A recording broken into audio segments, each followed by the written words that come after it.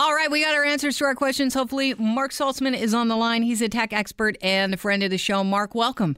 Hey, Kelly, thanks for having me. Hey, thanks for being here. So this critical security flaw on all of our devices is called the Meltdown and the Spectre, I believe. You know, these apparently we're hearing that they're flaws in virtually all computers and phones. Are there any devices without the flaw?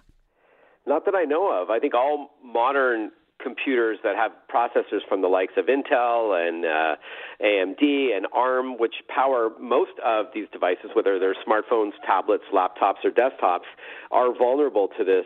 To these, it's a vulnerability rather that can be exploited by malicious types out there, by those who write malware code or malicious software.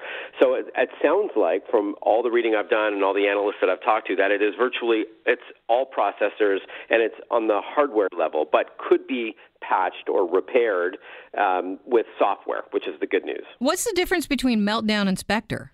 It depends on the systems that they affect. Okay. Both of them are two. So Google Labs a couple weeks ago, or actually they announced it on January 3rd, that they discovered 3 different flaws that fall into 2 different camps, Meltdown and Spectre. They basically are the same type of hardware vulnerability found in modern processors. And of course, the processor is the engine that drives the performance of your devices, whether it's a smartphone or a computer or something in between. And it showed that it could be manipulated to read content, like on your drive. So Wow. It could be passwords and so on. But there hasn't yet been any proof that it has been exploited. But nonetheless, it's still disconcerting. I giggled a little in your introduction when you said Meltdown, because these names that are attributed to these viruses or attacks, they always sound so dark.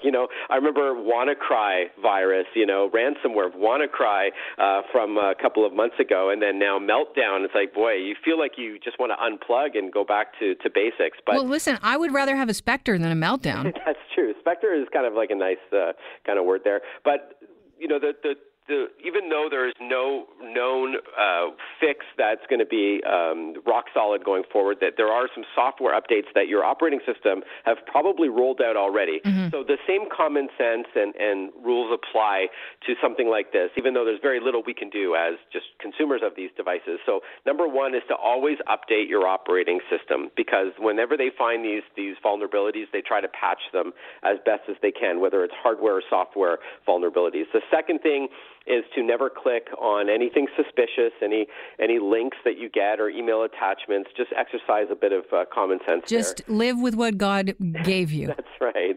Don't want more. Yeah, that's it. So just be suspicious out there. Don't be naive, because you don't want to allow the bad guys into your devices. The third thing is just be proactive about backing up your important files. Mm-hmm. Now, with Meltdown and Spectre, nobody can delete your files, but they may be able to read them, which is still disconcerting, of course. Sure. But just to make it a good practice, always back up your important files on a regular basis. What's the expression? The best defense is a strong offense. So definitely take the time to back up your important files. And then if you follow those 3 things, then you're probably just fine. Well, are businesses going to be scrambling? I think they are already, but in most cases, those in IT have already, they usually roll out all the updates as soon as they're available by the likes of Microsoft, Apple, or Google. Mm-hmm. And all 3 of those companies have already proactively updated their devices. But when it comes down to us choosing to update our software, a lot of people don't want to do it. Right, we spoke about that the other day. You look at your iPhone and you have a little red 1 on your settings icon because you don't want to take the time to update it. You are putting yourself at risk. There's a reason why those updates exist, is that they take care of any problems that have been discovered. And this is always an ongoing thing. We always find vulnerabilities that need to be patched up. But Mark, now that we know what Apple is doing, I mean, you spoke about how you updated your iPad, and you're like, oh, I wish I hadn't updated. Yeah, you're kind of damned if you do, damned if you don't. Update. You got a great point, Kelly. The rule of thumb is that you always update your software, but then if you do it, you then may be compromising the performance of your computer. Well, I mean, it's the lesser of 2 evils, I would argue, because I would rather have slowed down performance than having all my personal files exploited. But yeah, in a perfect world, you trust the the company whose products you're using. Well, and now we have a question on can we trust these companies? I know. I hear you. It's a touche, Kelly. Well, listen, this is apparently a nightmare for cloud computing. Can you explain why? Because there's a lot of people that throw things up into the cloud and use clouds. So the idea that this, security flaw is in our devices, have you heard from anybody on why this is such a nightmare if you're a cloud, if you're using the cloud? So when you use the cloud, which is using somebody else's computers to store your files off-site, like when you're using Dropbox or Google Drive, you're trusting Dropbox or Google with your files with a password-protected website or app. It's still computers. It's still servers and computers, groups of computers. So both the Meltdown and Spectre have been known to also impact those computers because they run the same processors or similar processors to what you're using as a regular user.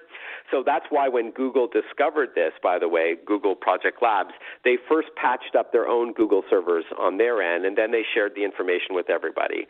So it is still vulnerable. So when you're trusting a Dropbox or a OneDrive or iCloud or Google Drive, it's just another set of computers. So that's where the fear is that, oh boy, even though you think you're proactively putting your files off-site, so heaven forbid there's a fire or a flood in your home, your files are still fine, or your business files are still protected, even though something could happen locally, it still could be at risk because of these new vulnerabilities that were found. Now, do Google, when they update their own first, is that so they don't alert anybody that wants to mess around and try and hack in the back door and let them know there's a vulnerability before they let everybody else know? Yeah, so I don't know about the timeline. They claim that they've shared this information as soon as they got it, but they did make a point when I read through their official blog post about it, is that they first, without hesitating, patched their servers. And I think that's the responsible thing to do. I don't think they purposely withheld it against their competitors. They did share this